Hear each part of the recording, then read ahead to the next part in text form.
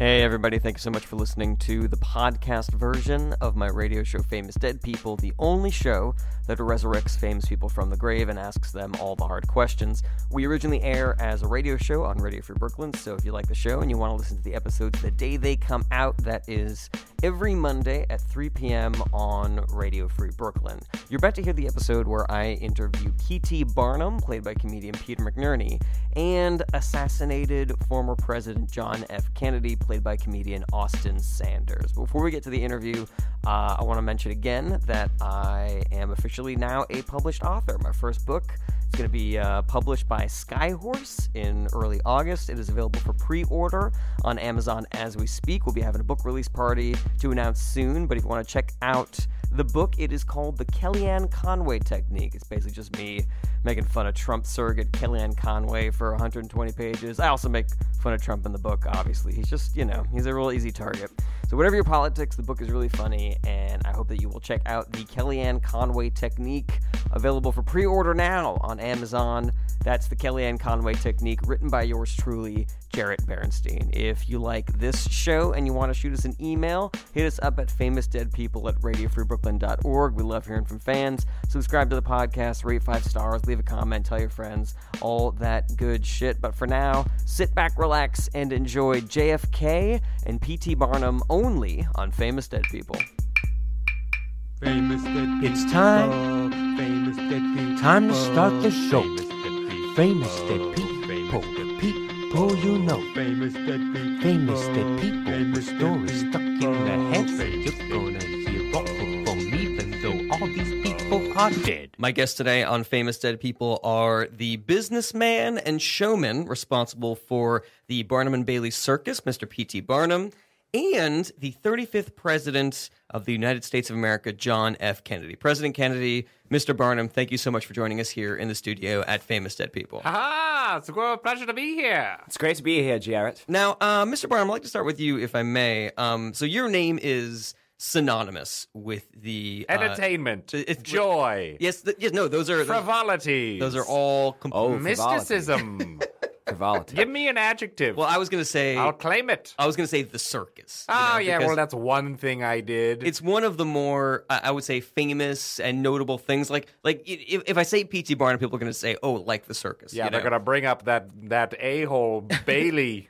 Well, I would love to talk about your relationship with him later on in the interview. I wouldn't. But that circus that is the eponymous circus that everybody associates with you, you didn't even come up with that until you were in your 60s. But again, It was an afterthought. Yeah, that's which again we'll talk about later on today. It was a mere fart in my larger entertainment digestion.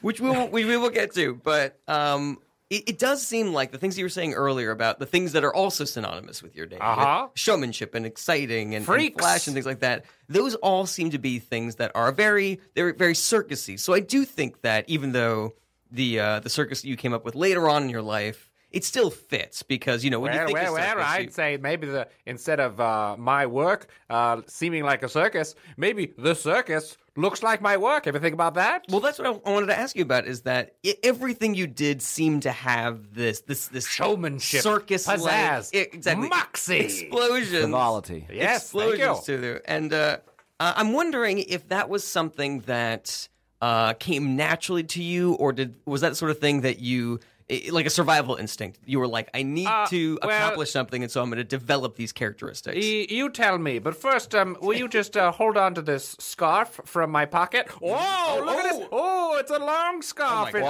It's never ending. And at the bottom, frivolity. at the end of it is a shrunken voodoo head, which I collected in the Amazon. What I like the most about that trick was that you didn't even give us an opportunity to be surprised by that. You almost spoon-fed our reaction to us. Well, I just got to be on to the next thing. No time to waste. What's the next? It really does seem to be like a through line of your character. Like you get your hands in a lot of pots, and you always want to be busy, doing lots of different things. Again, I have to ask you: is this innate to your personality, or did you develop it? Was it a survival instinct? Is it an 8 or innate? Innate. Because I would not give myself an 8. I'd give myself a 10. No, out of 10. I think you would give yourself a 15 out of 10. If I was allowed to. It seems like the kind I'll of put it on a poster. Come to my museum.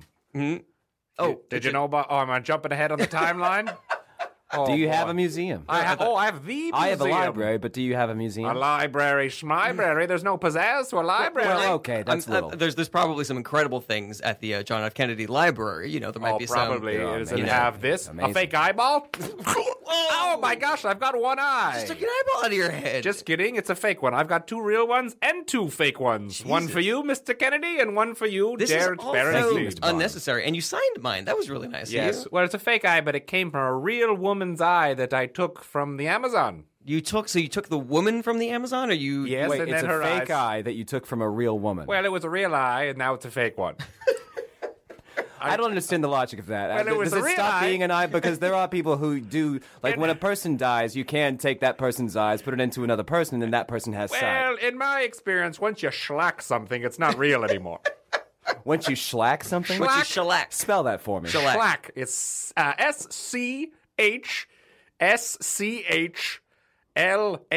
SCHSCHLACCCCKK exclamation point graffiti. Come on down to Barnum's American Museum. Checks out. So you saying the spelling of the word shellac has an advertisement for your museum? This in is the thing. You don't. I got accused of being a liar a lot. It's not. It's not a lie if it gets you in the door. Then I'll give you a show. Interesting. Okay, well, this is something else I actually do want to talk to you about later on in the interview. All right. About the sort of disparity between like the truth and What you know is the the things truth? that you would say, you know, but like I don't want to get ahead of I myself. mean, what's the truth? Like, is this a true handshake we're about to have? I mean, it seems pretty... Ah! Okay, all I right. invented the buzzer handshake All right. buzzer. I you know, P.T. Barnum. That is, you know, fool me once. That's, you know, shame on. Anyways, so you seem to have, you know, through everything, through all of your exploits, you seem to have a gift for advertising. You've been called the Shakespeare of advertising. That's right. What is your secret to getting people to go see one of your shows, to buy a ticket, to buy a product? Like what is it that you tap into that really excites people? I call it the wha effect. Let's say you're walking down the street. I live in New York City. It's 1847. I'm all the way uptown. It's City Hall. I don't even know how to get around up here. All the way uptown at City Hall. All the way It was uptown. different. It was different back then, Mr. President Kennedy. Oh, I It was- apologize. yeah. I apologize. I don't know where uptown is now. Hudson Valley or something. You're walking down the street, and if you see a poster on the wall, and does it make you go, what? If it doesn't, worthless poster. So you would say that. So you would test these posters yourself, and you would walk by them, and you would see if it would create that whoa, whoa, whoa, whoa. Oh, yes, I would make them myself, so it would have to be very surprising for it to surprise me, because I would make it, I'd put it up, I'd go around the block, and I'd get around, and I go, oh, what's a manatee boy? What? I want to see that. Okay. Well, I mean, I think that I'm understanding the mechanism of this advertising game that you're talking about. But let's move on to President Kennedy here for a moment. So I'm not sure if you're aware of this, President Kennedy, but you currently hold the record for the highest overall approval rating for any president in the history of the Gallup polling center. That's 70%. At 70%, that's correct. But, you know, obviously one of the more things that you were famous for was being assassinated just shy of 3 years into your I was presidency. assassinated in Dallas, Texas. It Yeah. was November 22nd of 1963. I do remember that it was a fine day leading up to that moment, and Well- then I have to say that from that moment on, it was not a great one. Yeah, well, I would definitely like to get more into the day of the assassination later on. But Absolutely. what I'd like to ask you about is, just in your professional opinion, like, do you think that maybe because of the assassination, because of the shortness of your presidential term, like maybe that has skewed people's opinion of you, maybe given people an inflated sense of how great your presidency was? You know, do you think that maybe that's unfair to include you in that statistic? Maybe. No. I'd say that's a way to go. A little pizzazz. You know, it's remembered. So you're saying that the assassination of John F. Kennedy, President Kennedy, was good for the spectacle of his presidency. This guy getting shot in the head was the what poster of presidencies. And actually, I have to agree with PT. I do believe that there should be some pomp and circumstance in everything that you do in your life. I mean, Okay, if you that's look fair. at the type of life that I led, the type of people that I hung out with, the type of people that I associated with, they were the type of folks who did present that whwa that you are talking about, Mr. No, it's more like a what? Oh, I apologize. I got it wrong. I think, no, I don't think you got it wrong. I think you just have you have an accent. You have a Boston accent. I can't understand a word you're saying. You can understand a word that I'm saying. Well, the Brookline accent is a very, very thick accent. I've never been to Brooklyn. It's too far away. Brookline. I don't know what you're saying. Okay. It really, I'm curious about the geography of your life, Mr. Barnum, because City Hall is to the north and Brooklyn is too far south. It's really like too far away. It's like a 3-block radius. We didn't have the bridge back then. That was still 20 years away. It feels like you have directional blindness. It feels like you don't know where anything is. All roads lead to me. But let's go back to Mr. Kennedy, President Kennedy, for a moment. Yes, Joe. So, in addition to your presidential legacy, you were a member of one of the most famous families that has ever existed in America, the Kennedys. We refer to that as our royal family. You know, you refer to as Camelot. I'm sorry, what is it referred to as? Camelot. Camelot was what you guys' Well, that was the term that was used to describe myself and Jackie, and of course our kids. Who, when we moved into the White House, it was as if Camelot, the famous English legend, had come to America. Interesting. Okay. Also, the musical. There's also a musical called Camelot. Let's not forget about that.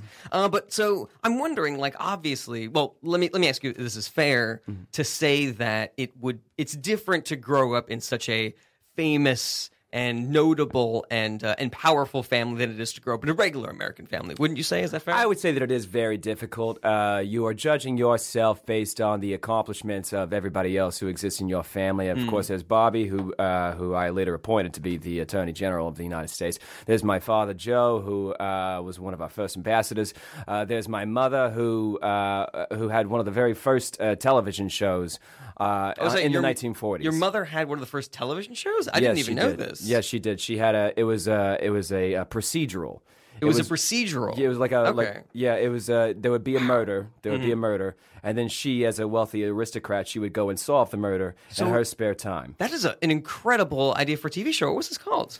It was called RSVP for Murder. It's called RSVP for Murder. It ran for 5 seasons on CBS. That doesn't seem like a good way to get away with murder. What? It's to RSVP. Well, this is the early days. They were figuring it out. Yeah. Well, no, that's incredible. I mean, 5 seasons, a really good idea for a TV show. I can't believe that I didn't hear about this. And your mother's name, of course, was Rose Kennedy. So Rose Kennedy. Also, the guy who played Fred on I Love Lucy, he was on the show. He was on the show. He was the cop for murder. He was the cop that always would go to Rose and would say, "I can't solve the murder. I need your help, Rose. Do you have time in between setting up the seating arrangements?" So she would be doing busy socialite functions, but then she would take a break to solve a murder. So she was playing herself in the show? She's playing herself. She's playing Rose Kennedy. So this is the birth of procedural crime dramas and reality TV. I buried the lead a little bit, yes. That is incredible. Wow. Oh my God. This might be a tall ask, but I'm wondering, you wouldn't happen to remember any of the crimes that your mother solved in this TV show? Because certainly. It sounds fascinating. I want to read more about this. Certainly I do. There was it's been remade now. It's been remade now on HBO called Big Little Lies. And Big Little Lies used to be RSVP for murder. Was RSVP for murder. Okay. Yes, that's correct. I haven't seen Big Little Lies, but it seems like a very different genre. The part that is played by Reese Witherspoon was actually based on my mother's role. That of the tough-talking, no-nonsense. Gotcha. Yeah. Oh, obviously this is a show that has existed already in the past, but I just got to say that is begging to be written again. A wealthy socialite woman in the, what are we saying, the 1930s? 1940s. 1940s? There was a Solving murder murders. that took place at a bake sale. There was a murder that took place at a barbecue sale, at a lemonade sale. There were lots of sales in those days. A barbecue sale? A barbecue sale. So they're selling the actual barbecue grill? No, they're selling the barbecue, Yeah. but also they were selling grills. I would not buy food on sale. Well, I guess I would buy food on sale. I think this is a dialect thing also, because we would just say go to a barbecue, but you would say a barbecue sale. Maybe that's like a Brookline thing, Yeah, The future is strange. The future is strange. Yeah, on 4th of July, we always have a great barbecue sale. It's so wonderful. You invite all your friends. If I remade that TV show, I'd call it BYOM. BYOM, bring your own murder. Aha! Interesting. I thought That's that was good. worth bringing up.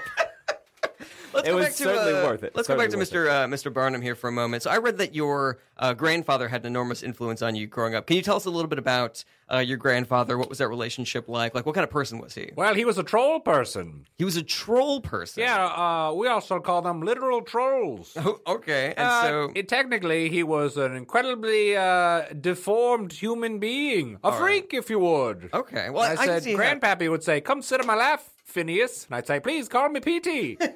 And he goes, no, your name's Phineas. Sit on my lap. I go, I don't want to. You're hideous and terrifying. Could I ask you a question? Yes. I just finished reading a book called Geek Love by Catherine Hahn, and Catherine Dunn, and it's all about this family of freaks, and Yeah. the parents would take all sorts of drugs and different chemicals in order to breed freaks. Now, is that how your family, your troll grandfather or father That's came sort of about? what I would do to the people that weren't freaky enough. I don't know. You know, he was either. We don't know that he was actually my grandfather, or if he was just a troll that would come around during holidays. And wow, so you don't even know if this man that you call grandfather that you grew up with was your actual grandfather? You have to understand, he was a terrifying beast. He'd say, sit on my lap, Phineas. And I'd say, I'm terrified. And I'd try to run away, and his extendable arms would reach out and grab me like Inspector Gadget. Extendable They could arm. extend out. They weren't just troll. Yeah. Like, he had like robot arms. No, Or like they're Mr. more Fantastic. stretchy. The yeah, stretchy Mr. arms. More like Stretch Armstrong. Interesting. Stretch You Armstrong. go, what? And he'd put you down, and it feel when you got up, your butt would be wet for some reason, and you get close and say, "Remember." I really want to hear more about this, but if you're just joining us, this is Famous Dead People on Radio Free Brooklyn, and my guests today are assassinated former President John F. Kennedy and showman, politician, and businessman P.T. Barnum. And Mr. Barnum was just telling us about his grandfather, who may or may not have been his actual grandfather. Definitely a troll with what seems Definitely like a troll. magical powers. Oh, it wasn't magical. He just had funny bones. They weren't exactly dense. Okay, You know when you ever see those the like the stacks of paper that they do make into a bust, but you can fold them out and suddenly they're stringy. So you're That's saying sort that of like his arms. his arms were like that. They were like folded and compacted so they could stretch out. Yeah, and then you could never get away from him until he finished telling his troll jokes, which never made any sense because we didn't have the context. Say a of troll We're gonna joke. have to What's ask a All good right, troll they joke? really don't sound funny. Okay, here's a troll joke. Okay.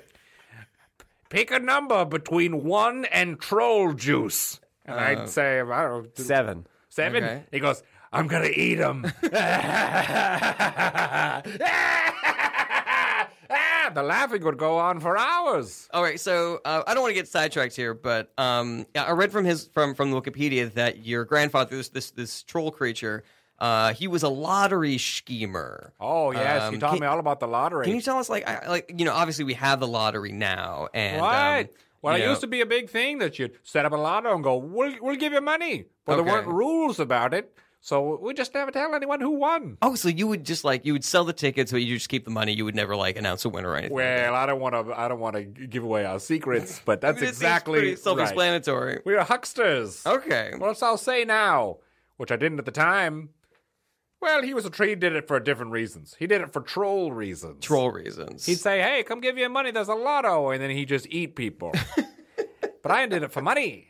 Is there a troll code? Is there like a 10 Commandments for trolls? Boy, if you can figure it out, you'd be the first one. They seem to get it. It's like, the Danish, they have their own way of counting. Did you know this? I didn't know this. This is, no. and I've had it explained to me, and I don't understand it. It's a lot like that. The trolls were like, "Oh, you can't do that for seemingly arbitrary reasons." I was like, "Let's cross this street," and they'd be like, "No, because of trolls." I'm like, I don't get it, but it did inspire showmanship. I did go through all of your Wikipedia, and there was no mention of any of these troll Well, there wouldn't, would there? relatives or that's totally a fair point. But I'd like to pivot back over to President Kennedy for a moment. Can I just say real quick Yeah, how of course. pissed off I am that nobody said happy birthday to me yet. Is it your birthday today? It was yesterday. It was yesterday. It was May the 29th. Nobody said one May the damn 29th. thing. I've been well, let's saying not tip our 35th hands president. too much for when we're taping this. These shows are pre-taped. Oh, you can cut Well, this I out. just say, you notice that he introduced you as assassinated president. We're really more focused on your death day. Oh, okay. That's true. Well, when we get to there, we'll definitely put something out on the podcast, celebrating, your assassination and everything. I don't know if that's going to be bringing up painful memories or anything, but, regardless.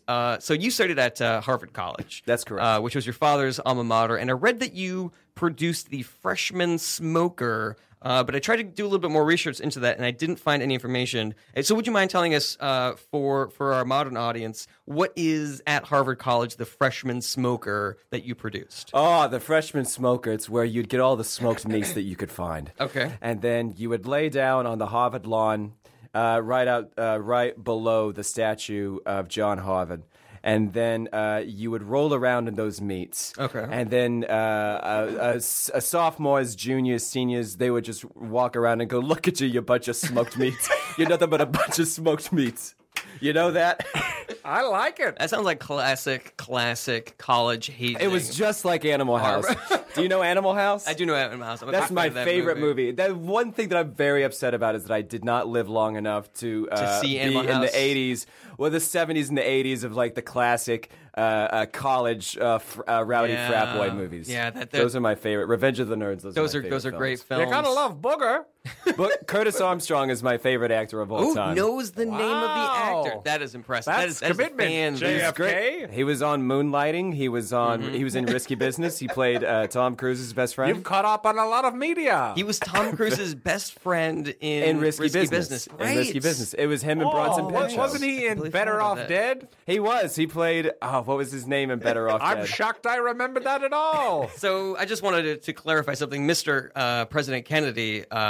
That this smoker, this freshman smoker that you produced, was just basically an elaborate hazing ritual. Oh, yeah. Where the freshmen would have to roll around in smoked meats. Look at you, you in the smoked quad. meats. And they say, "Look at you, you smoked meats." And you got to produce this when you were a freshman. So is that like a big honor to produce the It's a freshman huge smoker? honor. It's a huge honor. Okay. It was, and honestly, I would not be president if I had not stood over those freshmen Do and you- gone, "Look at you, you bunch of smoked meats." So you're saying that without having produced the Harvard hazing ritual, the freshman smoker, you would not have eventually ascended to the presidency? That's correct, because you know who was not invited. Who was that? Richard Nixon. Richard Nixon was not invited. He was not there, and it's something that ate at him for the rest of his life. He's not a smoked meat. He looks like a dried meat. He's a dried meat. He's a real jerky. He's a dehydrated meat, is what he is. We will have to discuss that once we get to your famous debate in the interview. But before we get to that, so going back to you, Mr. Barnum, for a moment. So you famously said that your only motivation in life was just to do anything that you could to make money, no matter what the ends were. And that included, obviously, starting your first freak show, you know. Well, you called it a freak show. I called it a freak show, hootenanny, hullabaloo. Witness this. Hey, what are you doing? Come back here. Oh, there might be ladies. You didn't think that these long titles were detrimental at all to getting your I customers? was the richest showman when I died. No, yes. It feels Spoiler like- alert. I died. It feels like part of your thing is to just say the base thing of what it is, and then just add 4 or 5 other words onto it. Oh, that's not true. that's pretty smart. Manatees, fireworks. Oh, look over here. You're doing Is it that right a now, ghost? Mr. Bottom. You're doing it right it now. sounds Mr. pretty- Bottom. Ooh, It's a pretty you want a good piece of gum? tactic. Here you go. Oh. Snap. But Gotcha. I did want gum too. It's also gum.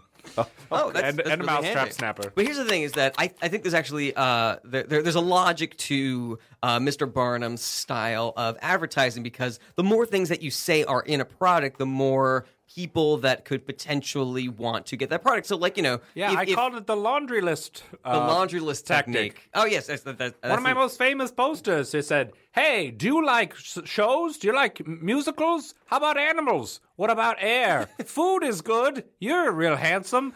Hey, did we go to college together? It's me. Yeah, that guy. One of those has Let's gotta have hit. dinner. Oh, this is only half the poster.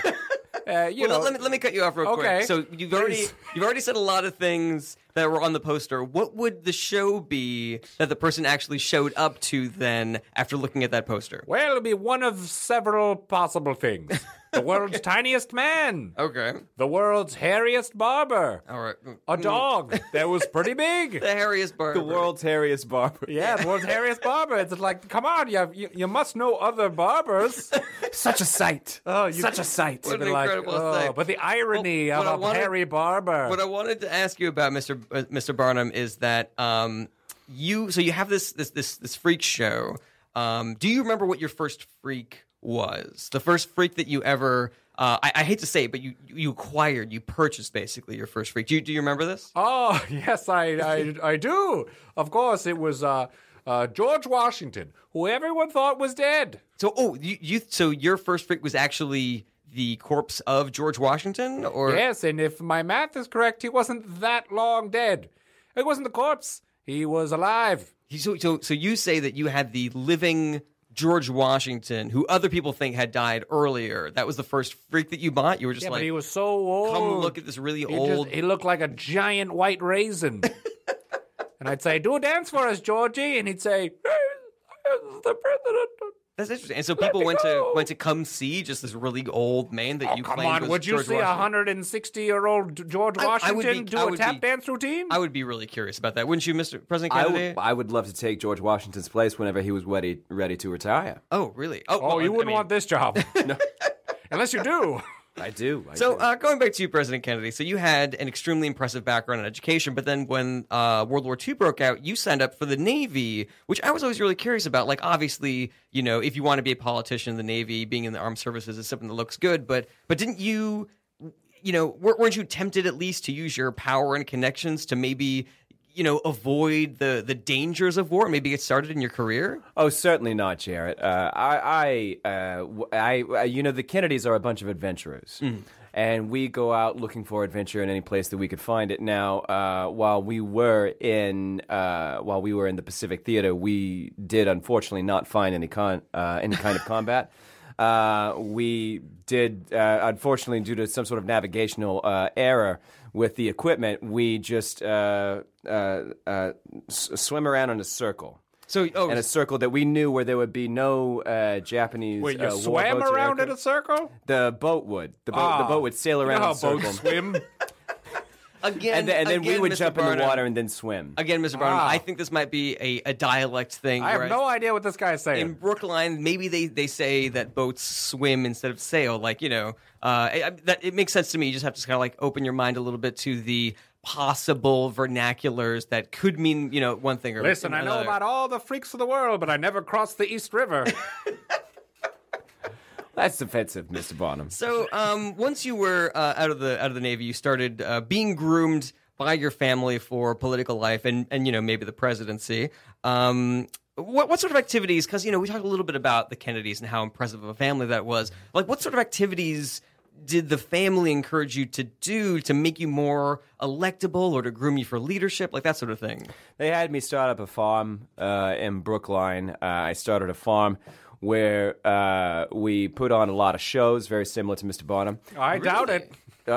You say so? Yeah, I have to say you've been a little bit combative with me, Mr. I just Bonham. doubt that it was very similar. I feel like I feel like the Kennedys could put on just as well, just as fine of a show. Is this a as challenge? a Bonham. It is. It is a All right, challenge. describe to me a listen, crazy Kennedy show. Describe to you a crazy Kennedy show. Yeah, what's the craziest one you ever put on? Well, let's clarify something. So I would like to, you know, first of all, we're all friends here at Famous Dead People. Like, Well, that's to be I don't determined. want there to be any animosity between We're my sorting guests. this out. But so let's, I mean, you know, just for the sake of argument, let's talk about one of the actual shows that you put up in Brookline at this farm, and then we'll see if it is similar or as crazy. We'll as see one if of it makes me go, hello? P.T. Barnum's. All right, so President Kennedy, if you will. We had a fantastic show where we would all just come out with several plates of finger sandwiches, and we would all just stand around and discuss the events of the day. This sounds like a food sale.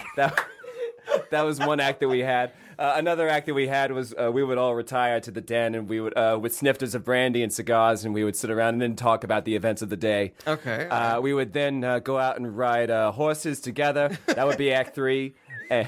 And we would, of course, discuss the events the of the day. audience of this show?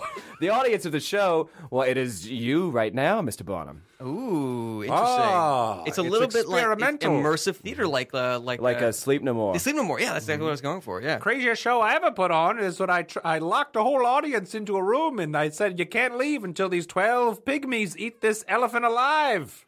Wait, so That sounds like kidnapping. the audience wasn't allowed to leave the It technically theater was. until the pygmies ate the elephants? Yes, no, one elephant, but it is 12 pygmies. Were the pygmies going to eat the elephant, or did the audience have Oh, to no, convince? no. They couldn't be set free until they had accomplished the task. So the audience had to convince the pygmies to eat the elephant. The pygmies had to eat the elephant, and then the audience could go free. Yes, but the pygmies never went free. I mean, if I'm being the judge of this, they both sound like incredible shows, just for different reasons, you know? Thank you, Jared. Like, Aren't you curious how long the show lasted? we'll How long did the show last? 12 months. We'll get to that after the break. That's kidnapping. We've got to. We got I don't to know why I didn't call it a year. We we do have to take a short break, but we'll be right back with P.T. Barnum and John F. Kennedy. Stay with us. Dead people, famous dead people, famous dead people, famous dead people. Hey, everybody, just want to take a quick break to remind you to subscribe to Famous Dead People on iTunes or on whatever app it is that you're using to listen to this show. If you're so inclined, rate us 5 stars, leave a comment. You could tell us how much you love us or hate us. I love constructive criticism. That stuff helps us out a ton. Tell your friends about us. Get your friends to listen to Famous Dead People. I would really appreciate that. And hit us up at famousdeadpeopleshow@gmail.com if you want to shout some criticism into my electronic face, or if you want to hear a specific Famous Dead person on this show. I want to hear from you guys. I want to hear that you're listening. I want some feedback, damn it. So yeah, lastly, if you really like the show and you want to send us some money to help keep us on the air, go to radiofreebrooklyn.com/famousdeadpeople and click on the support this show button. Thanks again for listening. And now back to the podcast. Famous dead people, famous dead people. Welcome back to Famous Dead People on Radio Free Brooklyn. Famous Dead People, the only show that resurrects famous people from the grave and asks them all the hard questions. I'm your host, Jarrett Berenstein, and we are here every Monday at 3 p.m. on Radio Free Brooklyn. My guests in the studio today are the 35th President of the United States, John F. Kennedy, and half of the team behind the Barnum and Bailey Circus, Mr. P.T. Barnum. Aha! So, continuing with President Kennedy. So, in 1960, you run for the presidency, and you have one of the most famous debates in the history of American politics. That's the correct. First ever televised political debate, which completely changes the face of politics going forward, as it suddenly makes it important what a candidate looks like and how they present themselves. What was your attitude or plan going into that debate? Did you take the television cameras into consideration? I took the television cameras into consideration, but my biggest thing was that I found Mr. Nixon before the debate, and I whispered in his ear. I said, "You're a crab-faced goon." Whoa! And then I Getting like in it. his head. Getting in his head. All I right. got into his head I a knew little a bit. crab-faced goon. But you knew probably a literal crab-faced Yes, goon, sorry. right? Keep going. You also knew an excessively hairy barber. That's right. The world's hairiest. So yeah, I think excessively hairy isn't doing justice to how hairy this barber Listen, was. you never want to see a real crab-faced goon. Well, we'll get to some of these freaks later. His But face was a whole crab. I want to make sure that we really flesh out Thank you, Jared. this debate, this famous debate that you had with now former President Nixon, obviously. But so you call them a crab-faced Called goon. him a crab-faced goon. Okay. And then I got up there on the stand, or behind my podium, and he was behind his podium. And I knew that at that moment, it was the first time that he would really have the opportunity to consider that the way he looked to everybody who was looking at the image that he was that he was giving on that camera, that he was a crab-faced goon, and that I looked like a pearl. And so whenever I got a question, I would answer it, and then I would just do like a little like wink to the audience. I would do like a little like, I would purse my lips a little bit. Do you know LL Cool J? I do know LL Cool J. I Yeah. would, Big fan. I would occasionally, whenever I would answer, I would kiss my index finger and my middle finger, and then I would split them apart in a peace sign. And I would Really? and I would always say Kennedy out. Kennedy out. Yeah. That's incredible. I mean, I know Wasn't that the peace sign popularized after? Yeah, or during that time. during the Vietnam War, I popularized believe, it. right? I popularized Did not it. know. Interesting. I popularized it. So yeah, but none of that is in the actual record. You know, the video. We have the video of the debate, and you know, I can't even remember seeing. Well, the my kiss brother or- was the Attorney General, so he had some So pull. the Attorney General edited the video of the Scandal! famous Nixon 100%. debate. And also, my mother Rose, as you know, was in the entertainment That's industry. right, that's right. She so had she had connections an in in television. at the folks at CBS. Wow, that is incredible. She spoke to the Les Moonves of the time. Les Moonves. It's still Les Moonves. Wow, And- he's old. He's No, an old I think man. what he's saying is that Les Moonves is a mantle that's sort of handed down from generation to generation. Very Oh, similar like to the James blood, Bond. like Similar the to James blood Bond. pirate Roberts. Exactly. Okay, so you were doing your winks to the audience. You're kissing the peace sign and saying Kennedy out. Obviously, there was the freshman smoker incident that Nixon was not Yeah, but a part smoked of. meats. Yeah, exactly. Do you think that played a part in him being so flustered and so He wasn't allowed to sweaty? participate. He got very in his head. He said, "This guy's a real winner. He's a real. He started thinking of himself. If you've seen the film Revenge of the Nerds, he started thinking of himself very much as the nerds, like the Anthony Edwards from that film. And then I was the cool kids. Gotcha. I'm not sure if that's a great analogy because I think the point of Revenge of the I Nerds. think it was a perfect I analogy. think the point of Revenge of the Nerds was that the nerds get what they eventually deserve. win at the end, and they get the girl, and they get to keep their fraternity. I don't know about and you, but I everything. never saw the end of that movie. I stopped the movie about 60 minutes in every time I watch it. It's just They like, just- I get it. No one should be a nerd. I get it. Nerds suck. We really gotta stick it to them. Now, Mr. Barnum, you have such a talent for promotion and for pizzazz. I have to ask, how would you have sold this debate to the public if, like, you really wanted to get, the numbers Come up? one, come all. It's the bout for the ages. Blood, violence, a fresh-faced baby president, and a turkey jerky-faced leather mitt will learn how to talk, and we'll put them on the film. The film camera, which I've learned about. Come see moving pictures. Oh, transport yourself. It's a mermaid. Hey, where are you going? Come back. Good for the kids. So Don't drink. Let me. So this actually bleeds very well into my next question, which is that So a lot of those things, were not in the debate. A lot of them were A shame. Missed opportunity. A lot of them were exaggerations. A lot of them were. You took a lot of creative liberty with what exactly the debate would be, and this seems like it was a theme for a lot of your promotions. Like you would. Well, once you get them in the door, who cares if you put on a good show? But don't you think that's a little bit disingenuous? Are people going to be upset when picture they? this. Yeah. Jared, you're walking down the street and you see a sign that says "Free Gold." Okay, I'm in. I'm You excited. go into a little room, Yeah. and suddenly behind you, a giant bolt comes down. The lights go out, and slowly a light comes up on a terrified elephant. And then 12 Is this the Pygmy show? Yes, this is the pig. That poster just said "Free Gold." Okay. And by darn it, a year later when I released them all, fun fact, the audience survived because they helped eat. They ate the pygmies. But that's not important. The audience ate the pygmies. Yeah, but They they were helped eat the starving to pygmies. death. I locked Yeah. them in the theater. With- Guess what they did the next day? What after Got back in line. they went back to see the Free Gold show? Yes. Which was again just being locked in a room for a year. Well, it was a different show, the next one. Oh, you would change up the shows every time. Yeah, the next one was just a very long, serious lecture about the temperance movement. Wow, that is a mind I have to say fuck. something. As Yes. somebody who works in law and who works in government, Uh-huh. your predilection for both murder and Who said and anything about kidnapping. murder? There is murder. Those pygmies were murdered, were they not? I wasn't part of the show. It just happened. All right. Well, here's the thing. Pygmies don't have Seems like rights. you It's put- 1843. You have this really fascinating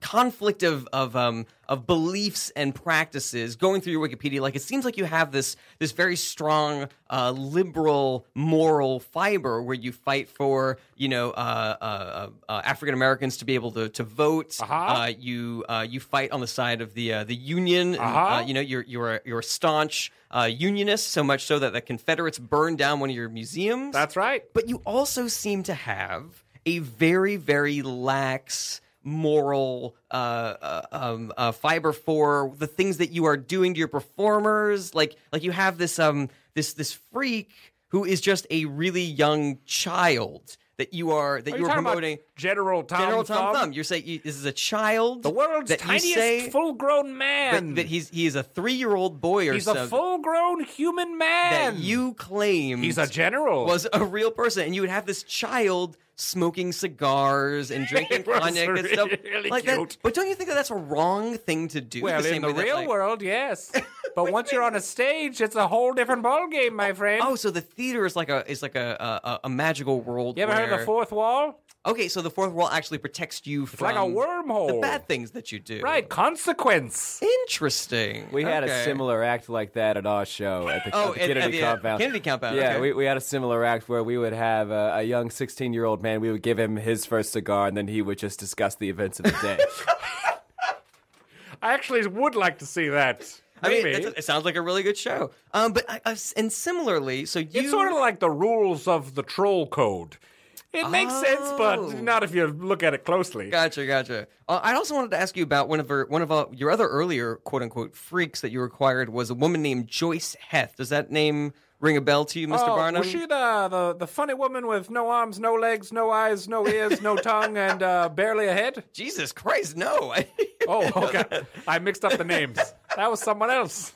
That's horrible. Well, that is horrific. That's even worse than what I was about to tell you about. I called her a human. Other people called her obviously a bag of flour.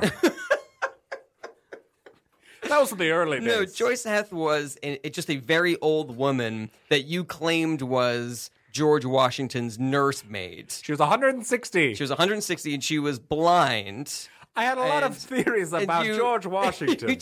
You just prayed her around and you were like, look at this old 160-year-old woman who was George Washington's nursemaid. And you know how many people bought tickets? How many people bought tickets? All of them.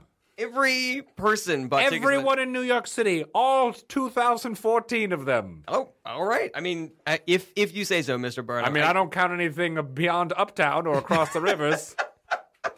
Because who goes there? Just within a 4-block radius of wherever you lived at the time. That's right. So, going over to you, President Kennedy. So, one of the qualities that you're most known for is your incredible charm. And there are a lot of stories about your, and I apologize if this sounds like a gotcha question, but there's a lot of stories about your supposed. Did you bone Marilyn Monroe? Oh, yes, I did. Let's not Yes, jump I to. did. Oh, we'd love to hear more about that, but I like to speak more generally about you.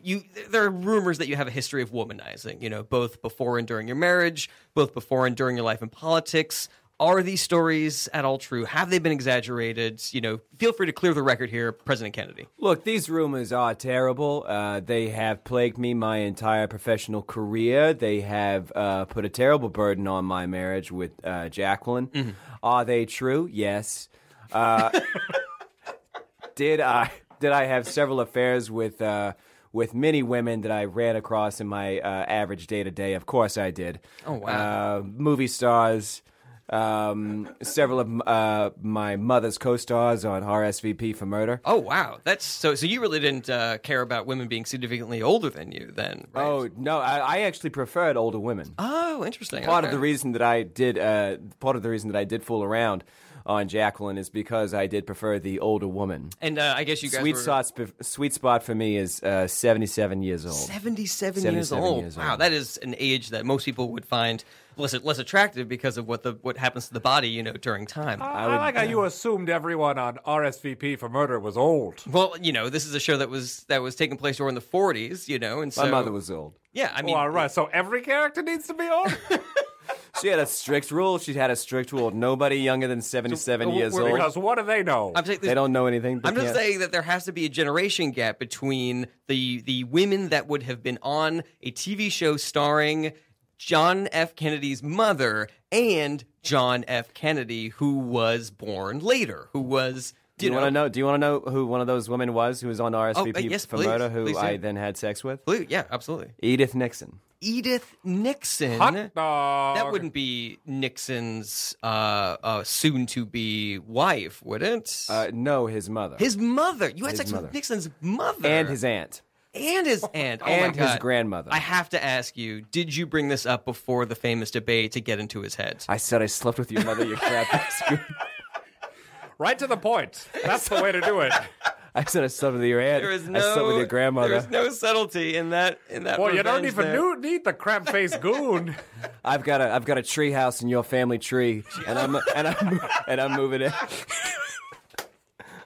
Oh God, that is those famous oratory skills that that they've written books That's about. not what your country can do for you. And I boned your mother. Scoot. If you are just joining us, you're listening to Famous Dead People on Radio Free Brooklyn, and my guests And what today, a time to join us. my guests today are American showman and circus founder P.T. Barnum Uh-huh. and former President of the United States, John F. Kennedy, who was just regaling us with some of the exploits from his. Was that a blowhorn? It was the air horn. So you know how they do in like. Oh, I know it. Like I invented it. Like hip hop songs. was you? You know. Yes, it took a long time to take off. Mine had a giant crank, and it went more. Wow, wow, wow, wow. So you would play that like. I'm hype. I'm hype. It was just a pygmy in a box. So wait, so how would it generate the sound then if it was Well, just you big turned the movement? crank and it tickled it. And it went, wow, wow, wow. They have a very distinct sound. I'm curious about how many of your projects and how much of your work seems to revolve around pygmies. Like, was this a really big draw back at the time, Mr. now that I've Barnum? been saying it, I'm realizing I had a lot of pygmies. You really did. Yeah. I mean, Why people from all over the world? I exploited everyone. that's the word, Mr. Barnum, is exploited. Like, so you're sort of Exploitative. admitting there. Does that have a negative connotation now? 100%. I mean, it does. To exploit. It's synonymous with opportunity. Oh, I think that's. Oh, I'm come on. wondering if this What is. were they doing otherwise? What were they doing? What was Tom Thumb doing without me? He might have had almost getting stepped on. He might have had a normal life. No, to he did grow not. up to a normal size. You ever see his parents? They were giants. So, all right. So I need to clarify something here, Yes. Mr. Barnum. Yes, His General Tom Thumb's parents were enormous. they were 12 So feet tall. what you did, instead of letting this child grow to what could have been an incredible height, and then Whoa! and then Stop sold right now. tickets to that. Are you telling me that I impeded his growth? I think yes. You're I suggesting I that. think that is obvious. Well, you're the first person to realize it, so congratulations. How do you do that? How do you impede someone's growth? A very specific. You know how the Chinese women box the feet? Yes. What? you No. Bind the feet. That's Yeah, the thing that happens feet in Chinese binding. culture. Yeah. Oh, they, okay, the They would small wrap, feet are wrap them up so beautiful. that they don't grow. I had a lot of them in my sounds- museum as well. That sounds horrific. I had a child-sized shaped box. Well, let's- And every night after the show, I'd put old Tom Thumb in that box and close it so he'd grow, but he'd just get denser. Denser, like Not any taller or wider. like a star. Yeah, like black mass. By the time he died, he weighed 700 pounds, but Wow. he was still 11 inches tall. Jesus, that is really monstrous, and I really hope that at some point in your life you tried to make amends for the pain that you caused to the people that you work for you, can't- Mr. Barnum. Well, you know what? I think of it this way. Nope. Well, let me ask you this, because I don't want to harp on just like how obviously cruel and, your words, not mine. damaging. I'd call your it work amazing, was. fantastical, slupliferous. So you made a lot of money with the with the Freak Show. You made a lot of money by producing this singing tour for a woman named Jenny Lind. Oh, Swedish Jenny Lind. Which I was also really curious about because everything that you do has like a very sort of like off the beaten path, unusual kind of spin to it, like The Shortest Man, The Hairiest Barber, which again I really don't think is that weird. He was so hairy. Yes, but anyways, then you decide to just take this woman who's just a really good singer and produce her shows across She America. was the biggest freak of them all. Why? Because you could just sing really well? Because she didn't believe in promotion. Really? And She that was was the thing the- that you found interesting. I was said, it? we can make money. And she said, I don't want money. If I make any, I'll give it to charity. I said, oh, I've got a golden ticket. Well, I have to call bullshit on you here. I wrote that song, I too. have to call bullshit on you here, Mr. Barnum, because if that really was her freakish quality, would then you not have just paraded her around and like tried to give her money and then like everybody would like watch her give it to charity or something That like is that? almost exactly what happened. No, she's saying in the show, Mr. yeah, Barnum. but everyone knew I gave her money and she gave it to charity. And so everyone in the audience was just marveling at the fact She was that this, so good. that this She woman- had the voice of an angel and a really bad negotiator. I made a lot of money. I didn't lie to her. All right, okay, that's 100% I paid fair. her $150,000 up front. Yeah, And I'm the jerk. it nearly bankrupted you. That is the case. No, Yes, but not in the end. I think that what I'm trying to get at here is that it seems like such a departure from, doing things that are like physical abnormalities to this woman who has a moral code, and that's the freak show? Like, that seemed a little Well, I bit... gotta tell you, once you've been doing this as long as I have, things, what's weirder than weird? So it's a little bit Normal. It's a little bit like pornography. Like, you get to a that's the point only where now you're getting nothing into turns it. you on anymore, right, President Kennedy? Oh, I love pornography. This wasn't really the question, but let's talk a little bit more. I felt like that was where you were going with it. So let's talk again. I hope this isn't an uncomfortable topic for you to discuss. He seems comfortable I'm an with open it. book. President. I'm an open book. But obviously, one of the other reasons why you were such a famous president is that you were assassinated less than 3 years into your first term. Yeah. Can you tell us about that? What that day looked like from your perspective? Because a lot has been written about, the supposed murderer, and what your wife did and what the doctors did after that. But what was it like to be in that car on that day? To be in the car, and it had been a long day up to that point. I rolled over. I said goodbye to Edith. I went home. I saw. I have to interrupt you really quickly. So you had just finished having sex again with Nixon's mother, Edith? Yeah, and I called him right after, and I said I had sex with your mother. So on the day that you were assassinated, you had already beaten Nixon to the presidency. You had already defeated him. Can I give a theory to you? I think that Richard Nixon had something to do with my death. Really? I was sitting there in the car, and I saw his brother. Ranford Nixon standing. Ranford Nixon, famous Ranford Nixon. Yeah, he was standing along the street where I was waving, hello to everybody in Dallas. And then next thing I know, 10 feet later, the back of my head blows completely off. Poor Jacqueline. There was parts of me all over her nice outfit. I felt terrible about that. It was a horrible day, and I do believe that Richard Nixon was getting some sort of revenge on me, the crab-faced goon. Let's be first of all. I think that's an incredible accusation. The fact that you would suggest that Richard Nixon had you assassinated. What we know about Nixon, it's not that out of character for him, but it is still a pretty big accusation. But also, I mean, isn't that not some sort of justice because of how often you slept with the women in his life, and also kept him out of the freshman smoker, and insulted him to his face and called him a crab-faced goon and things like that. Like it does stand to reason that he would try to get vengeance on you. Is that not a fair thing to say? Well, let's say it's the reason that he would try to get back at me to murder me. I don't think that that's any kind of justice at all, Jared. Okay. Everything that I did was completely legal. Everything I did was completely above board. What he did was completely illegal. That's true. Murder is illegal. Murder is illegal. Arrest of his life. And Mr. Barnum, you've had your fair share of run-ins on the other side of the law. This seems I have not done anything that is against the law. You don't know much about the law enforcement of the 1840s and 50s. Mm-hmm. There were a lot of things That's fair. They I do just not couldn't know. find anybody. Well, there were a lot of things. When I did terrible things, I'd just move a block. There was also they hadn't realized that a human would do the things that P.T. Barnum would do, and so they hadn't thought to make it illegal. They hadn't been like, we really should write a law saying you can't keep a child in a box to keep it small forever and then claim that it's an adult. Well, they just show up and I'd say, these aren't humans, the weirdos. And that was a legal argument. Oh, okay, yeah. That is fair. There was not much lying that happened in that time period. Yeah, that's true. A lot of people, you could count on them based on their word. They would go from place to place. They would talk to people, and they would say, well, that man is as good as his word. And if he says that he has not mistreated a whole bunch of pygmies, then you have to assume that he has not. And then I just say, hey, did you enjoy the show? I know everyone always said and they yes. just go right back and they just go right back to their lives. That is incredible. But again, I need to talk more about this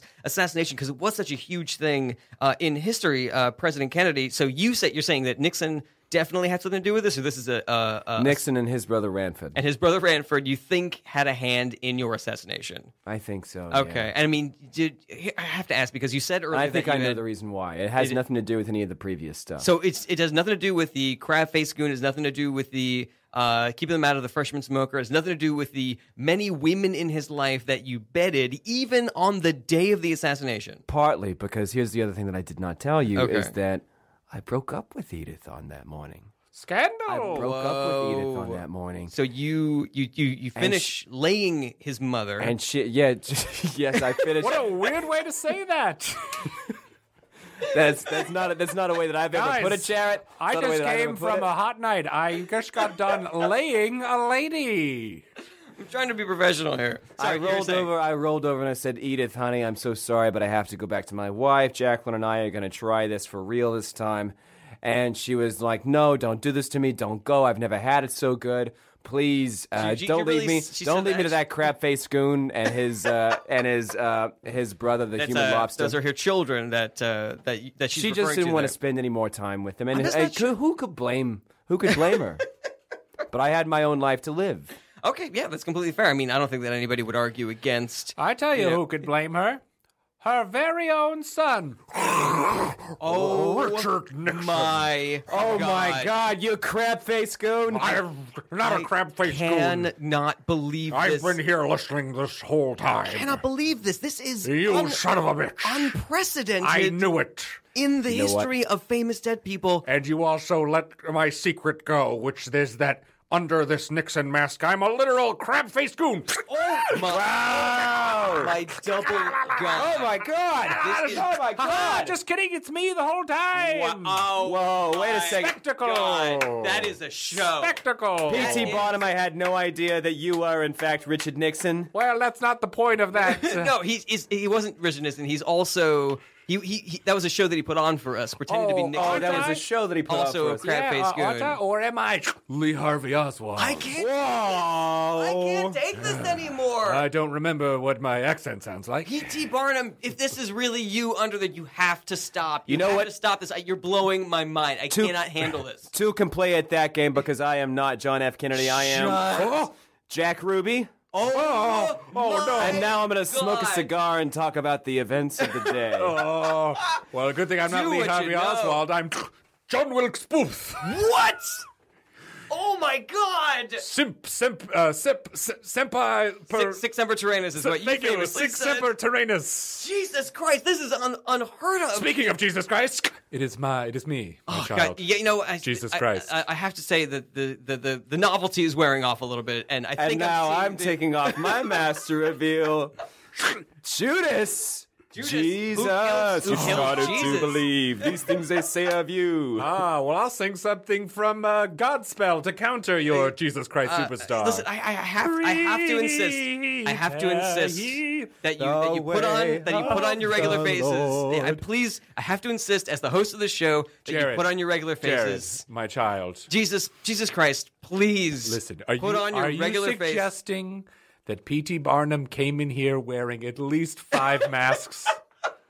If you thought that, And you'd be also- correct. Jesus Ha-ha! You know what Oh the my poster God. to this show says? This poster says, "This show is nothing but pies, mutant pies from South America. Come inside. Hey, come back. $1 million for free." And then you'd get this show.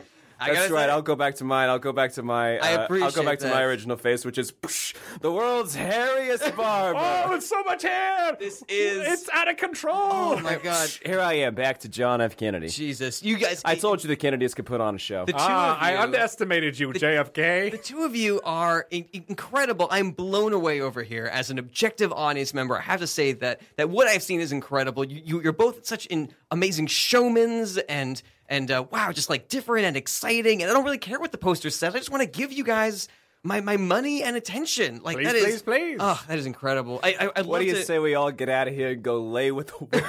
Yeah. I think that's a great idea. Except I'm going to lock this door behind us. No! And take care of Bessie the elephant. God damn it. Goodbye. I was wondering why there was an elephant in here. But that is all the time that we have for this week's episode of Famous Dead People. I would like to thank my guests, former President John F. Kennedy and Oy, oy. P.T. Barnum for joining us in the studio I today. already left. He's already left, but if he can hear me Here out come there, the elephants. if he can hear me out there, I'd like him to know that he has the opportunity, if he likes, to talk about a Twitter account or a comedy show that he might want people to come see. P.T. Barnum, do you have anything? Yes, I can hear you. Okay, so is there anything that you want to plug? Go see the craziest, most flambriferous improv show in the world. Trike. Saturdays at 9 p.m. at the Magnet Theater. Saturdays, okay, yes, at the I Magnet like that Theater. Peter McNerney Shrike. is very funny. Okay, and President Kennedy, if you will, anything that you'd like to tell people about? There is a fantastic improv show happening Thursdays at 10:30 called Happy Karaoke Fun Time. It's musical karaoke with karaoke tracks instead of a piano. Oh, wonderful. And where is this show? Where can we That's find it? Under St. Mark's. Under St. Mark's. All right, that sounds incredible. If you have any questions that you'd like to ask your favorite dead person, please email that to us at famousdeadpeople@radiofreebrooklyn.org. We'll try to have them on as soon as we can. We're here every Monday at 3 p.m. on Radio Free Brooklyn. Thank you so much for listening, and we'll see you next week. Famous dead people, famous dead people, famous dead people, famous dead people.